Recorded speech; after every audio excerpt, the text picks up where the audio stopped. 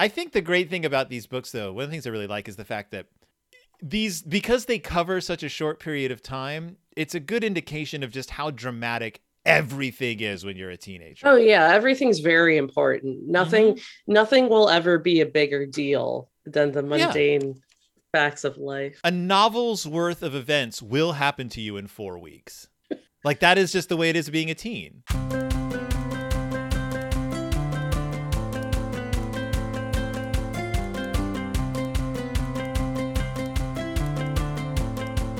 Is this going to be the all-time shortest episode of our show because nothing happens in this book? How can you claim Massimo is nothing? What is Massimo to you then? Massimo is a blip on the radar. Massimo doesn't do more than peck Georgia on the lips. It's not even on the stalking scale. Massimo introduces the concept, though, of another culture where incredibly good-looking guys are a dime a dozen. And, yeah, that is true. And Massimo is suddenly having to contend with the fact that he's in a small town England where he is the like quintessential cute guy in everyone's eyes. It's true. And for those reasons, I feel for Massimo.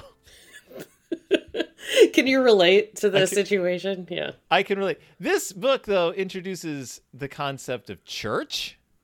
It does introduce the concept of church. That happens early on.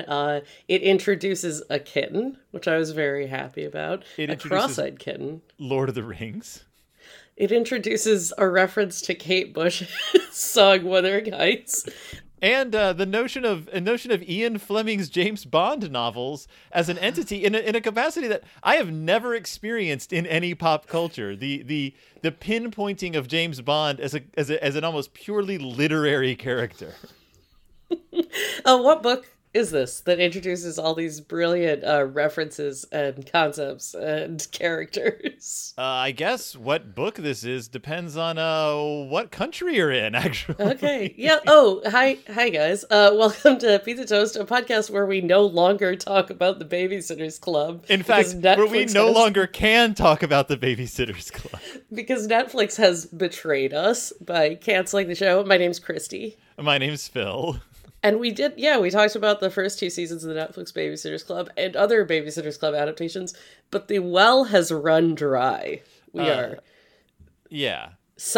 said goodbye to our friends. We have to definitely say goodbye to these friends, and people are throwing up their fists, raising their fists to the sky at the cancellation of the Babysitters Club and yelling at Netflix. And I am still curious as to who pulled the trigger on this. Like, people are blaming Netflix, but I'm wondering how much Scholastic had to do with this as well.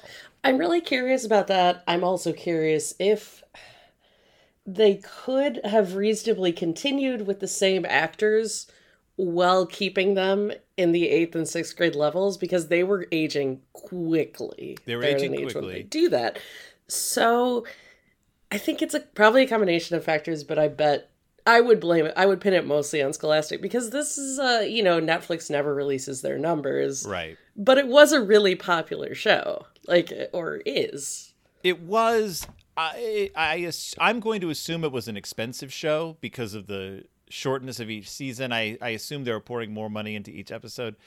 And I'm wondering, because of course I went to Reddit, the Babysitters Club subreddit, and just to see what people were saying about it.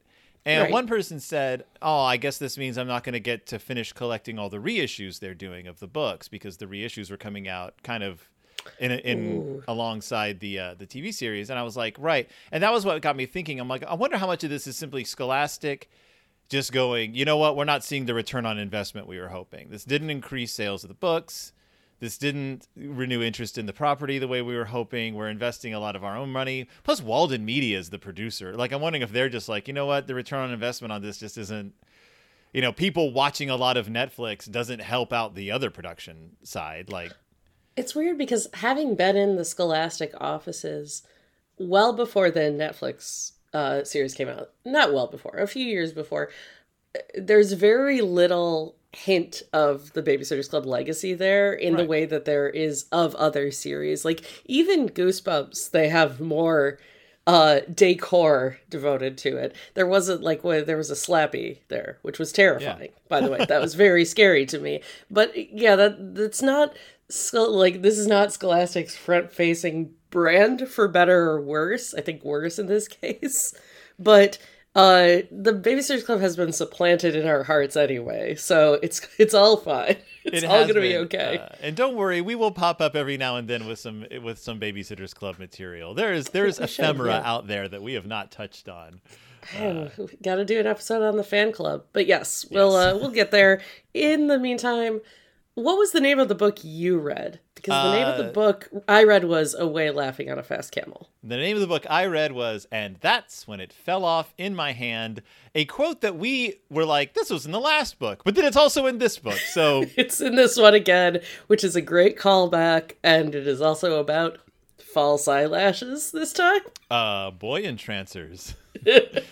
Boy entrancers, which is an expression that I love, but also is called out in the book proper as being a confusing thing for a girl to refer to something on her body.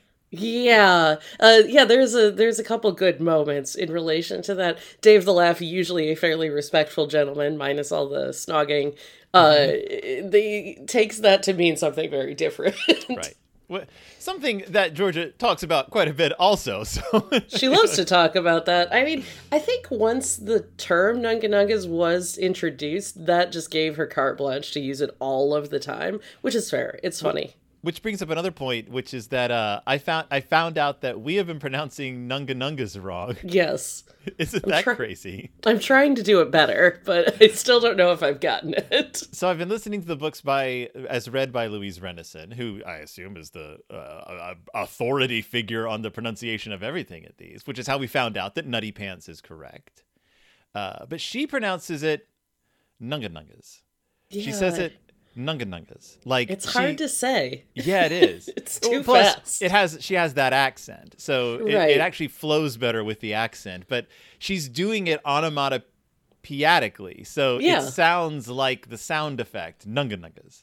And she does it so naturally. Yeah, she's like, and that's when I realized she was staring at my Nunga Nungas. Mm-hmm. And I'm like, oh wow, she just sort of swallows it, like it comes out of the back of her throat. Like I can't figure out how she does it, but it's brilliant. In any case, if you can get your hands on the Louise Renison audiobooks, they are worth a listen.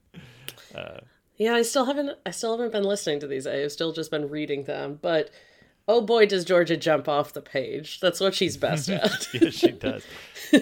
So we get a little bit of regression of her character in this one. I would agree. We get a little bit of regression not regression, but we get a little more in depth with her relationship with Jazz, which was pretty contentious in the last book and remains so. There are bits in this one where it seems like maybe they are not going to be friends anymore. Right. But like that is imminent. By the end of the book, they are very close again. They've revealed that they love each other, or rather Jazz has revealed she loves Georgia. Of course. Which is very sweet. And they both are going through they have a very similar experience that they end up going through, brings them together. But it is true that they are still, they're still at odds. And Jazz still has this thing that she can hold over Georgia. To her credit, she continues to keep it a secret, the Dave the Laugh situation. But it is like a bargaining chip, which is scary. And what's really fascinating about that is that the book kicks off a month after the last book. So this is our first time jump. Yeah, we get a time jump. Because Robbie, the sex god, has already been gone for a month. Okay, they didn't really officially break up, but they are broken up to Georgia's understanding. Georgia doesn't know what's going on. So in classic Georgia fashion, she takes that as meaning life is over. She is now a nun and can just simply devote herself to a life of virginity and religion. Yeah, this is which is why she goes to church and then sets a woman's shawl on fire. She does. A very Nickelodeon happening. That is the most slapstick scene since her breaking her hair off because of peroxide in the first book. How does she refer to the minister? I have it here. She goes to church. She prays at one point. She says, I just loved this. She says, "Dear baby Jesus, I am sorry for my sin, even though I do not know what they are, which seems a bit unfair if it is going to be held against me. But that is your way, and I am not questioning your wisdomosity. In future, however, would it be possible for my life to not be so entirely crap? Thank you." She prays a lot. She prays to Buddha and baby Jesus. She makes a shrine to Robbie with a Buddha and a baby Jesus, which she had to steal from Livy, who was using it as a Barbie boyfriend. Livy's toy collection becomes more and more fascinating as these books develop, I would say. Call Me Arnold is what she calls the... Oh, is that what it is? Yes. Yeah. Call Me Arnold. He's too friendly, and he plays a lot of guitar. Yeah, this doesn't sound like a... I mean, it's vaguely a Catholic service because they have the candles that they light at the end, but it doesn't... Yeah. I assume it's Church of England, right? Yeah, I think it is Church of England. I haven't been to... I went to church when I was in London, which is weird to think about now. And it sounds a lot like this, but it was at it's at Westminster Abbey, so it was a little more traditional. A little more dramatic. A little more traditional, yeah. And I think that it's worth remembering that the relationship of school kids to church in England is different than it is in America, because there's that weird separation of church and state thing that we have isn't prevalent over there. And so church is just kind of this thing like going to the grocery store. Yeah, basically. She has a mixed bag of an experience there. As I mentioned, she lights someone on fire. Set someone on fire. Which and it doesn't seem seems to be as big a deal as I thought it would be. No, it doesn't really get out of hand or anything. She mostly just gets the idea that maybe she shouldn't go back again, and she does not. So also, Georgia's class is putting on Macbeth. Yeah, we don't really get a lot of talk about this, honestly. We do not. Way more references to Wuthering Heights, which also we don't really get in depth on at all. Which is called Withering Tights, which becomes the title of a book in her next book series, which is strange. So that sounds right. Yeah. Yeah, it's funny because we spent a lot of time setting up Macbeth. She's not allowed to say the word Macbeth. Right. We get the whole cast list. play. Yeah. We get the cast list and everything, but then it's just sort of forgotten. Jazz is playing Lady Macbeth. Yes, of course. She gets to play. Their friends, the other members of the Ace Gang, or three other members of the Ace Gang, are playing the witches. Yeah. And she's cast as Macduff, which is interesting casting. So, two stories really quick. My English class in high school read Macbeth out loud, and each kid in class was assigned a character. And you can imagine how painful that is. Like, to read an entire Shakespeare play out loud with a bunch of kids who aren't interested in it at all. Who don't care about it. I've done the exact same thing. I did it with Romeo and Juliet. Yeah. And the way they cast it, though, was they went around the class. The teachers went around the class and was like, all right, starting here, who do you want to play? Who do you want to play? So, of course, the first guy is like Macbeth, because, like, it's the name. And I was on the other side of the classroom. Oh, no. Which means I think I ended up playing, like, guard number 2. And the guy playing Macbeth had no interest in it, didn't know how to read Shakespeare. And so I sat there class after class fuming in my seat because I should have been, I was the only one in the class who cared. And I was just like, oh, he's doing it wrong. He's doing it wrong. See, we always got proper cast. Like, I mean, this was just in English class, but like, I did some of the Juliet monologues in Romeo and Juliet, which makes sense because I knew how to read Shakespeare. And I was Brutus when we did Caesar, which was a lot of fun. Yeah, I really enjoyed that. Man, reading Shakespeare out loud, it's been a minute. It's been a minute for me and the guy. It's great fun. I actually ended up playing Macduff in a production. Oh, nice. In 2004, 5, 3, something. I played Macduff in a local production. My last time doing Shakespeare on stage. So I have sympathy for Georgia. Macduff is she's like, she doesn't know anything of the role, but I'm sitting here going, Macduff's a great role. You get to kill Macbeth in the end. And Rosie refers to Shakespeare as a swan for some reason. Because the teacher said he was the bard. Oh, and she reads that as the bird. Yeah. And then they started calling him the swan. It's pretty good. Yeah, Rosie's great. I was just gonna say she's a nut in this book. She might be my favorite character now. Yeah. Dave the Laugh has really he hasn't waned in my mind, but he's just a scamp. Guy's a scamp. Just like always leading Georgia on, or rather leading every other girl on while only liking Georgia. But admitting to it. And Yeah. being like, so in this book, Dave the Laugh gets a girlfriend, Rachel, who seems like a perfectly nice girl. And even Georgia's like, she just seems like a nice girl. Yeah. But she keeps meeting up with Dave the Laugh whenever she has a problem, and Dave will dispense Dave the Laugh wisdom. But then they always end up snogging. Just for a little bit. But they always end up snogging, getting to like number 5 or 6. Yeah. She is distraught temporarily about getting to 5 or 6 and then dismisses it. Like, then we're on to the next thing. And she's every like, time. you have a girlfriend. And he's like, I know, but I'm a teenage guy and I have the general horn. So this is what's going to happen. And she's like, all right, that makes sense. Yeah, we return to the concept of the horn because Georgia briefly gets the particular horn for Massimo. So Robbie is in New Zealand now. Yes. Been in New Zealand for a month, and over the course of the book, which I think is only a couple months this time, it's pretty short. Yeah. Oh, yeah.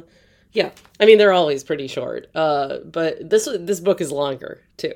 Like for how little happens, there's a lot of length here. This is a long book. This is a long book. So Robbie's gone. He writes her one letter that we hear about. And she never writes him back, which is presumably why he does not write her back. And it's a confusing letter to her. It is. He says nothing affectionate toward her at all. He just writes about all of the geographical features of Kiwi Go-Go Land. Yeah. It's what is it, like something boars? Rogue boars. Yes. The rogue boars. Yeah. He's doing environmental work. Yeah, he's doing an actual job. Yeah. It sounds. And from this book I gather that all teenage boys in England have to go do some job at some point. It sounds like all the kids in school have to work someplace for a day at some point. That becomes a really weird minor plot point in this book. Yeah. Did you never have to do that? No, I've never heard of that. Okay, so I had to do that in my American schooling. It was called job shadowing. And you picked an adult you knew, whether it was like your parent or like a colleague of your parents. Okay. And you went to work with them for a day. Interesting.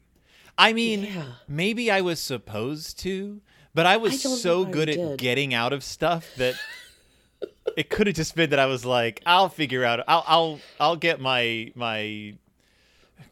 morally questionable theater teacher to come up with some way that we don't have to do this. And, because not being at school for a day would have been a nightmare for everyone. So we weren't even allowed to be sick. So that was how our theater program was run. Normal. It was very cool and normal. Georgia's mother gets it in her head that Georgia should go to George Clooney's practice for the day for hers. And that is, it's a very minor plot point, but she does go to work for the day and she hates it. Yeah, she hates it so much. She has to dress nice, but not like provocatively, and then be around old people. That's pretty much it. Yeah, she doesn't like all the sickness surrounding her for that entire day. I wanted to point out something that Dave the Laugh says. He says, when Georgia is confused as to how he's behaving, he says, look, girls and boys are different. Girls like to be touched 20 times a day in a non-sexual way to feel good about themselves. That's why I tickle you and link arms with you. But boys think about sex, snogging, and football, and also snogging whilst playing football. Simple. He's not wrong. He's a wise man. He's not wrong about any of this. He's very, there's something to Dave the Laugh. I mean, there's a reason we talk about how much we love Dave the Laugh so much. Yeah. He's a great character. What I love about Dave is that he's a cad because of all the snogging he does extracurricularly. And he almost seems to take advantage of George's distraught, because whenever she's distraught, that's when they end up snogging. Yeah. But he's upfront about it as well. he's like, no, this is what I'm doing because I like you and I like making out with you. And this is, I have the general horn and you have the general horn. So it's enjoyable. And then we're done with it. And that's who we are. And she's like, okay, like he's honest. He's not deceptive. Yeah. This is one of the only recurring things in the plot. Like it's that and her and Jazz getting into minor fights here and there, squabbles that turn into multiple days of not talking to each other. She doesn't have to carry Jazz like a backpack at any point this time. No. She does have, like, I mean, they take turns consoling each other. Jazz is maybe not that great at it, but Georgia ends up being like a good friend to Jazz in this book, which I was very happy about. Yeah, it's that thing where when there's a real emotional emergency, they show up for each other. Yeah. Jumping ahead, spoiler to the end, but or close to the end, Jazz finds out that Tom is going to go, because he and Robbie are brothers. Tom is going to go stay with Robbie for 6 months in Kiwi-A-Go-Go Land, and that leaves Jazz distressed and distraught and not speaking to Tom for a good portion of the book, and that's where she gets closer again with Georgia. Yeah, Georgia is her caretaker. Georgia kind of brings her snacks and makes her treats, and they cuddle, and then she lets Jazz cry, and she also advises Jazz on whether she should or should not talk to Tom again. Right. And what I think my favorite bit in this book is when they are at a Stiff Dillon's gig and they're trying to decide if Tom is watching Jazz or not. So Georgia is looking through a glass. And a few minutes later, she and Tom talk, and he says, "Why were you looking at me through a glass for a very long time?" It's very good. So another book is introduced in this book. So there's so many books in this book. So we have Macbeth, Lord of the Rings. Her parents are getting ready for a Lord of the Rings party, and her dad is dressed up as Legolas, and it's just this thing that goes on for a while. But also, she gets her hands on one of her mom's books called How to Make Anyone Fall in Love with You. Why does her mom have this? I'm assuming it's just one of those books you got at some point from someone. Yeah, that was what I was thinking. Like, it seems like kind of a gag gift that you just kept. Like, it's a haha, isn't this funny? But it works. It works. All of the tips in this book work. Having sticky eyes, swishing your hips around, tossing your hair, lots of that sort of thing. The sticky eyes thing, I was like picturing it in my head, and I was like, yeah, that does work. That's where you make eye contact with someone like across the room, and then you turn your head away from them, but you leave the eye, like you move your eyes so you maintain eye contact with them until the last moment. So your eyes are sticking to theirs, and they're like, you do that, and a guy will just follow you across the room. The guy will just come to you. Oh, and Ellen is trying to attract Dave the Laugh. So one of the tips is like, go into the middle of the dance floor and just dance by yourself.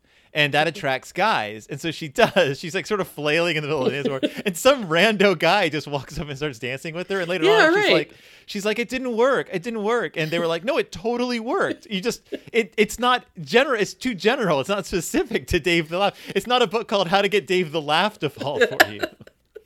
And Georgia uses the sticky eyes technique at a party that Dave the Laugh shows up to with his new girlfriend, and it attracts a random man, random boy, who sticks around with Georgia, wants to go outside, clearly wants to snog, and she dismisses this idea out of hand.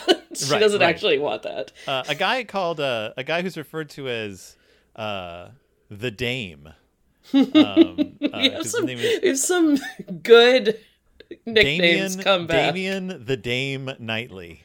In the Georgia Nicholson wiki, he is simply referred to as a bloke with a crush on Georgia. There isn't really anything else to him. So Dave the Laugh has this girlfriend. Georgia gets very upset about her. There's this whole confrontation between her and Jazz where Jazz is trying to cheer her up, and Georgia yanks Jazz's hat over her eyes, which causes Jazz to fall over. And that's when they stop speaking to each other for a while. Another plot point is that her dad sells the family car and buys her a Robin Reliant. Explain this car to our listeners. A Robin Reliant is a 3-wheeled car. It looks like it does look like a very clownish car. Like, whenever Georgia is very embarrassed of this car and refuses to ride in it, I'm like, yeah, I would be too. It's a nightmare.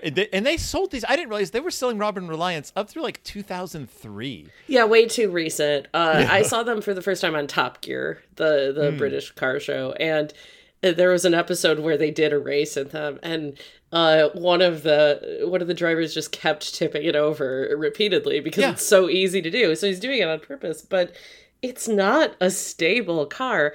And in this book, George's father convinces like his friends and relatives to buy them too. Yeah. Everyone starts buying these. I assume that it's one of the, I mean, from the way it's just one of those cars like a Volkswagen Beetle where like there's like clubs around these cars. Oh yeah. Like everyone's I have this car that makes me like this type of person. But like, as you pointed out, these are ugly cars. Like I have a lot of affection for stupid looking cars. Like, I love little stupid-looking cars. I think stupid cars are adorable. But this is an ugly car. Like, they're not charming. Even the newer ones, they're weird-looking. And I got angry at the dad for it. I didn't like George's parents in this book. I've never liked them that much, but this is the least I've liked them. Because they really don't seem... And this could be George's narration, so I don't want to fully pin it on them. But they don't seem to care about her at all. They seem very involved in their own world. And her mother does comfort her at one point about Robbie, about boys in a generic sense. And it's sweet. Yeah. But it's a little too late. I don't know. Yeah, because her mom is also weirdly attracted to Massimo as well. Oh, I hate that. And also, Dave the Laugh says he has the general horn for George's mom, which is funny. Which is funny and understandable. I had the general horn for a couple of friends' moms in high school. It's a thing. It's not weird. It's weird. It's pretty natural. So, like, also in Dave the Laugh's case, you never know if he is telling the truth about this kind of thing because he's a laugh, or just trying to get George's a reaction out of Georgia. He loves to get a reaction out of Georgia. Yes, his whole bit. Because she's delightful to cause to react. There's also a really, really upsetting scene with Mark Big Gob. A really upsetting scene. Did not care for this. Intentionally upsetting, I should point out. Cared for the resolution of it very much. Very happy about it. Mark Big Gob, asks Georgia to meet him, like at a certain time in a certain place, just basically to make out, and she's so like in such a bad place that she does a little bit with him, but then he starts groping her like seriously inappropriately. Yeah, under her bra, which is really upsetting. Yeah. And she gets mad. She pushes him off. He is upset with her for doing that. Yeah, he says, girls like you make me sick. Yep. And Dave the Laugh sees how upset Georgia is in short order, and he apparently off-screen, tragically, punches Mark in the face and demands he apologize to Georgia. Yep, and he shows up at her house and shamefacedly apologizes and says, "Make sure you let Dave know that I came around and apologized." And then the next time she sees him, he just is perfectly cordial to her. Yeah, like I think one of the girls says he treated you almost like a normal human being, which nice. Yeah. Great character development on the part of Mark. Actually, great character development on the part of Dave. The Laugh. Yeah. Dave is, to me, that like even more humanizes him as a character. Mm-hmm. Like he goes and does, he does what he sees as the right thing to do, which is he's not even trying to be like chivalrous. He's teaching one of his peers a lesson about the way to behave with girls. And I would argue he does the right thing. Yeah. I think Mark deserves it. I think I like that this is how this is resolved. And I also like that this is that's the last creepy thing that happens with a boy in the book. Like, Right. because before that, prior to that, Mark had again been like making fun of her in the previous couple books, making fun of how big her breasts are, which she has the Nunga holder now, so that Yes. helps. But it can Which only she do finally so much. refers to as a sports bra. Yeah, we knew. We knew all along, but the terminology was just too good to resist. Yes. And this is around the time when so the Stiff, what happens is, since Robbie is away and he's left the Stiff Dillons because the life of a rock star is too shallow for him, the Stiff Dillons have somehow acquired a guy from America, but who is Italian, named Massimo, to be their new lead singer. And everyone is fascinated by him because he is Italian, even though he's from America. He has an Italian accent. He rides around on a Vespa. And he is, as Dave calls him, he is Flash. Yes, he's Flash. Mm-hmm. He's dishy. They all think he's hot. Yeah. He apparently is attractive. Like, everyone has a crush on him immediately. Yeah. Whether it's just that it's the combination of actual handsomeness and exoticness. Right. And any girl who he thinks is cute, who pays attention to him right now, he will pay attention to them because, as he tells Georgia, he was in a serious relationship before he left America, Exactly. and now he just wants to have some fun. Now, this comes to a head, of course, when they go to the Stiff Dillons concert, and she's hoping to meet up with Massimo there, and then he ends up leaving the concert with Wet Lindsay on his scooter, who is the worst person he could become involved with. And this is not unlike the plot of Tall Girl, where Stig arrives from Sweden, and he's perfect for Tall Girl and Beautiful Man. But he ends up dating her worst enemy because she's the first girl to show attention to him, and he does not realize that she is actually the worst girl. So I'm glad that Tall Girl somehow came back. Good. Yeah, I Back needed around you to talk Tall about Girl. a tall girl. The thing is, Wet Lindsay is actually a bad person. She's a like bad we person. have we the have girl in Tall Girl's a bad person. She made fun of Tall Girl all For of her being life. tall. When Tall Girl said that she wanted to be just like Taylor Swift, the girl said more like Taller Swift. And that That's was back a in really elementary good school. burn. It is a good No, burn. that's really funny. No, like we know Wet Lindsay is actually a bad person. Like she goes out of her way to get Georgia in trouble. One of George's report cards in this book refers to her japes, which I really love. But he goes off with Wet Lindsay. Then he asks Georgia to go to the movies with him. Yes, because they keep kind of running into each other, and I mean, it's a small town. Oh wait, I just wanted to call out that the report card says Georgia is an intelligent girl whose academic career is blighted by her immature japes, and Georgia's response is immature japes, locks of mercy, and then she says, but tragically, life is not like that. We do not do immature japes. We do really sophisticated japes.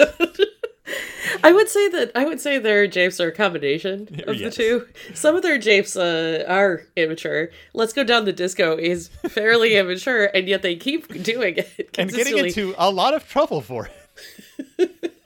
There's a lot of good dancing in this book, because there's also a bit where, like, whenever somebody has to use the restroom at the Stiff Dillons concert, everyone will dance over the restroom together in a clump. Yes. And one time it's a conga line, and then Georgia can't get there for a long time because the entire crowd erupts in a conga line. This is where the boy entrancers come in because because Georgia has put on a pair of false eyelashes for the gig because she wants to really impress Massimo, and she uses extra glue to keep them from falling off. And then when she's trying to impress, so Jazz isn't talking to Tom because Tom is going out of the country. And so Tom runs into Georgia, and Tom's like, I understand you're into Massimo. I'll introduce you to him if you can get Jazz to talk to me. And there's a really funny back and forth between Georgia and Tom and Georgia and Jazz, trying to get them to talk to each other so that Tom will introduce her to Massimo. But by the time it comes around to introducing her to Massimo, she closes her eyes and she can't open them again because she's put too much glue on her boy entrancers and her eyes are glued shut. It's really good. And it's a little, I mean, this is cartoony, but it is also more, I mean, it's more realistic than you would think. Like, Yes. lash glue, if it's cheap, can be pretty poor quality and also very sticky. Like, it didn't dry correctly. It dried in just the wrong way. This is when I also was- this. Oh, Yeah. no, go It's ahead. also the second time she's meeting Massimo. Like, but, like, because she met him on the street briefly, and this is the first time he finds out her actual name. Yes. Because her sister, she was with Libby. They were hopping around the neighborhood. Libby kept referring to her as Ginger. Yes, because Livy has a different word for everything. Libby's vocabulary is very good, like her vernacular. So she's blind and she gropes her way to Rosie, who she's groping and she grabs Rosie like in the waist because she can't see. And Rosie's like, "Oh, we're doing a conga to the loo." And so she starts congaing George to the loo. And George is like, "No, I just need to get to the bathroom to fix my..." But then everyone sees them congaing, so everyone joins in. And it takes a long time to, as you said, to get to the bathroom. It's really good. And by the time she comes out, Wet Lindsay is with Massimo. Also, Yes. because her eyes are glued shut, she's just sort of pretends she's dancing away. And it's the song Two Little Boys by is what's playing, which I don't know if you know Two Little Boys, but it is not a song you would... I'm surprised the club was playing it in the first place. It's it's a great scene. And It is a great scene. But then short order after that, Georgia and Massimo go to the movies. He asks her to go. Mm-hmm. He's a little late, presumably because he's Italian. He apologizes. And then they go to the movie. They don't touch at all. Yeah. Their hands brush a couple times, but that's it. And he kisses her very lightly, like a peck on the lips at the end of the night. And she's really confused by this, which with good reason. Like all evidence, like every time she's gone out with a boy, there's been a lot more kissing than this. Yeah. And she talks to Dave the Laugh about it. And Dave the Laugh gives, again, some of the best advice he ever gives to anyone. And he actually gives this advice before the movie, which is you have to be straightforward with boys. Because boys don't pick up on irony. Boys don't pick up on hints. You have to be direct and honest with them. And also compliment them a lot. Boys find that attractive. And I'm going to come right out and say the bit about boys not picking up on things and not understanding irony and signals is absolutely true. Yeah, no, that's accurate. Especially, like, I mean... naturally, as you get older, you're better at picking up on signals, but certainly as a teenager, no way. He's and Dave is very world wise for how young he is. Like, Dave has it down. I think one of the reasons Dave is so funny is because Dave is very observant, and that he's smart and observant, and put those two things together, and you can have someone who's pretty wry because they see what's going on around them. But yeah, so she starts experimenting with being honest and complimenting just men like Herr Kallmeyer and Elvis, who is leaving the school. By the way, the groundskeeper is retiring, and one of the nasty guys who hangs out near their school and like hurls ugly things at Georgia all the time about her body. She compliments all three of them, and they all respond like, "Oh." Okay, and it like calms them down and like centers them. I just like that she learns that this works. Right.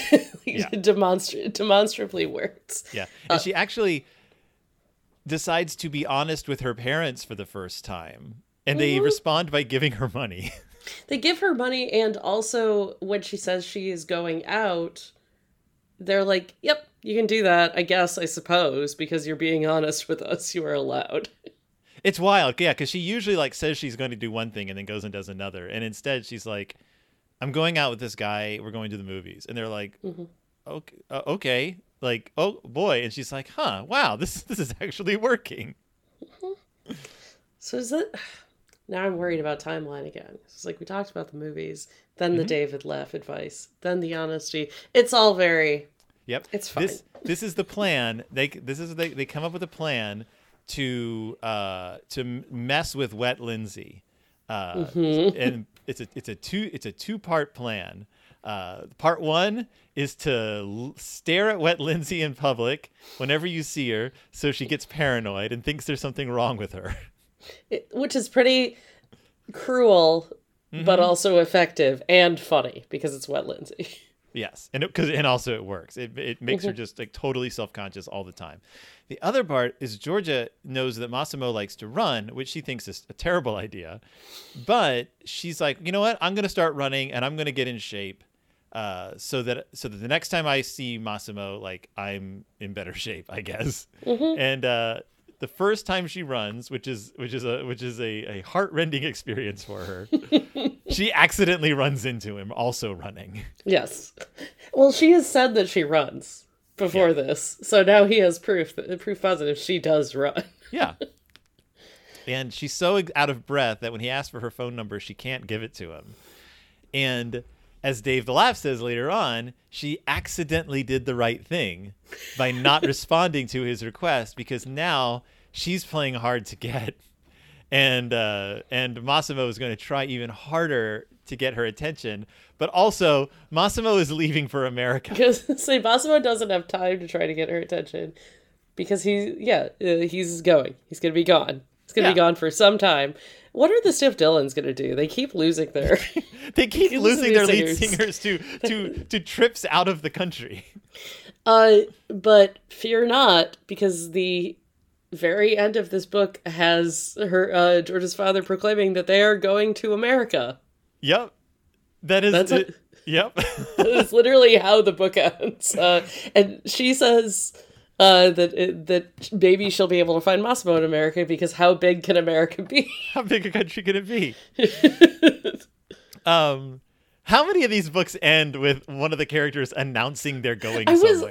I think we're at like half and half so far. We haven't gotten to a round number. Part one ends with the dad announcing they're going to Kiwi A Go-Go Land. Yeah. I think. Part two doesn't it end with him announcing that they're going to Scotland or? Yes, because they go to Ak Island. Yeah, and Robbie, when he rides up on his bicycle, says he's going to go to New Zealand, and now it's always George's dad. Most of the time, it's George's dad ruining everything, as he's wont to do. But yeah, I was going to say no notes, some notes.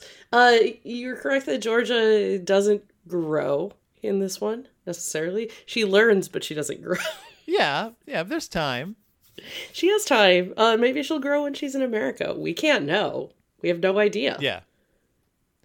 I don't want to let go the fact that in addition to Lord of the Rings and Macbeth and how to attract any man in the world or whatever it's called, we also get a weird.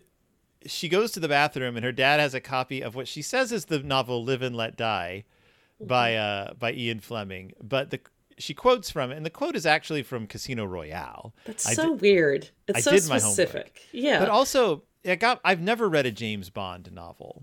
Same. And she's confused because it refers to James Bond putting both of his hands on a woman's breasts.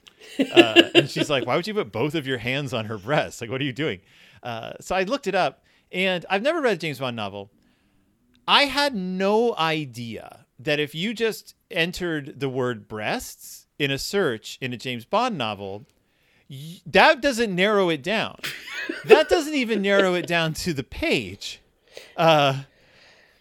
So much of a James Bond novel is just talking about the ins and outs of a woman's breasts. And yes, I do mean the ins as well, because I did not know these books were as explicit as they are.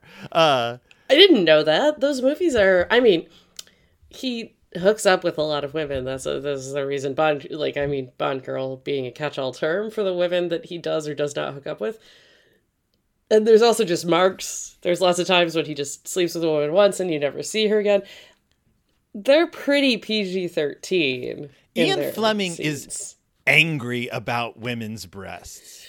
Like, he is just like, these, and look at them. And like every other page, it's just like, and then Bond saw them and he didn't know what to do.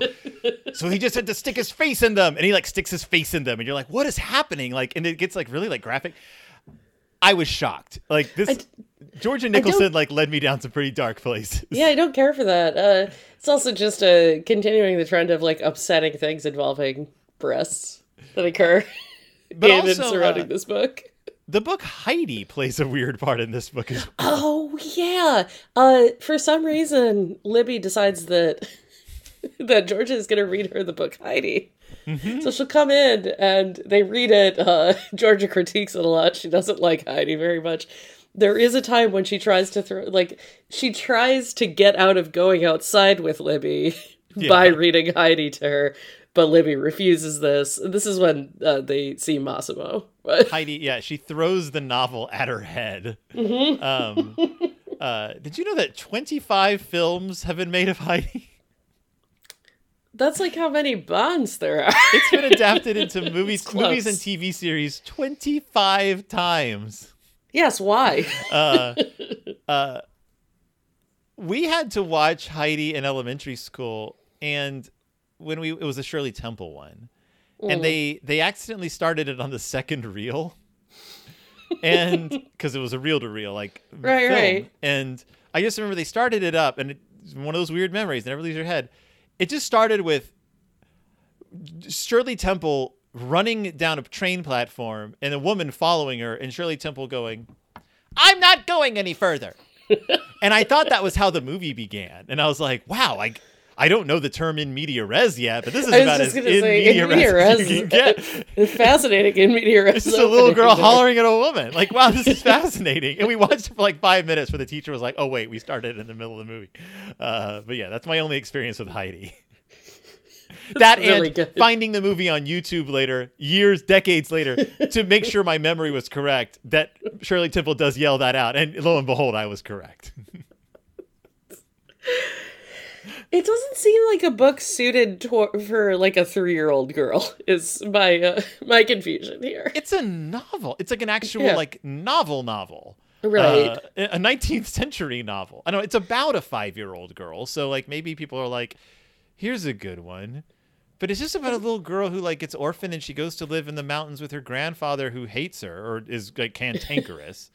And then he grows to love her and like doesn't want to let her go. Like that's Heidi. And like, yeah, I can't imagine it holding a child's interest. There's also an instance of Georgia parenting her sister in a way that her parents are not doing. Parents are always going off for full days. You're like, we'll be back at 8 when they leave in the morning. Like it's a lot. It's a lot to unpack. Yeah, and like she'll be like, and Libby was at a friend's house, and I'm like, what? Like she's 5.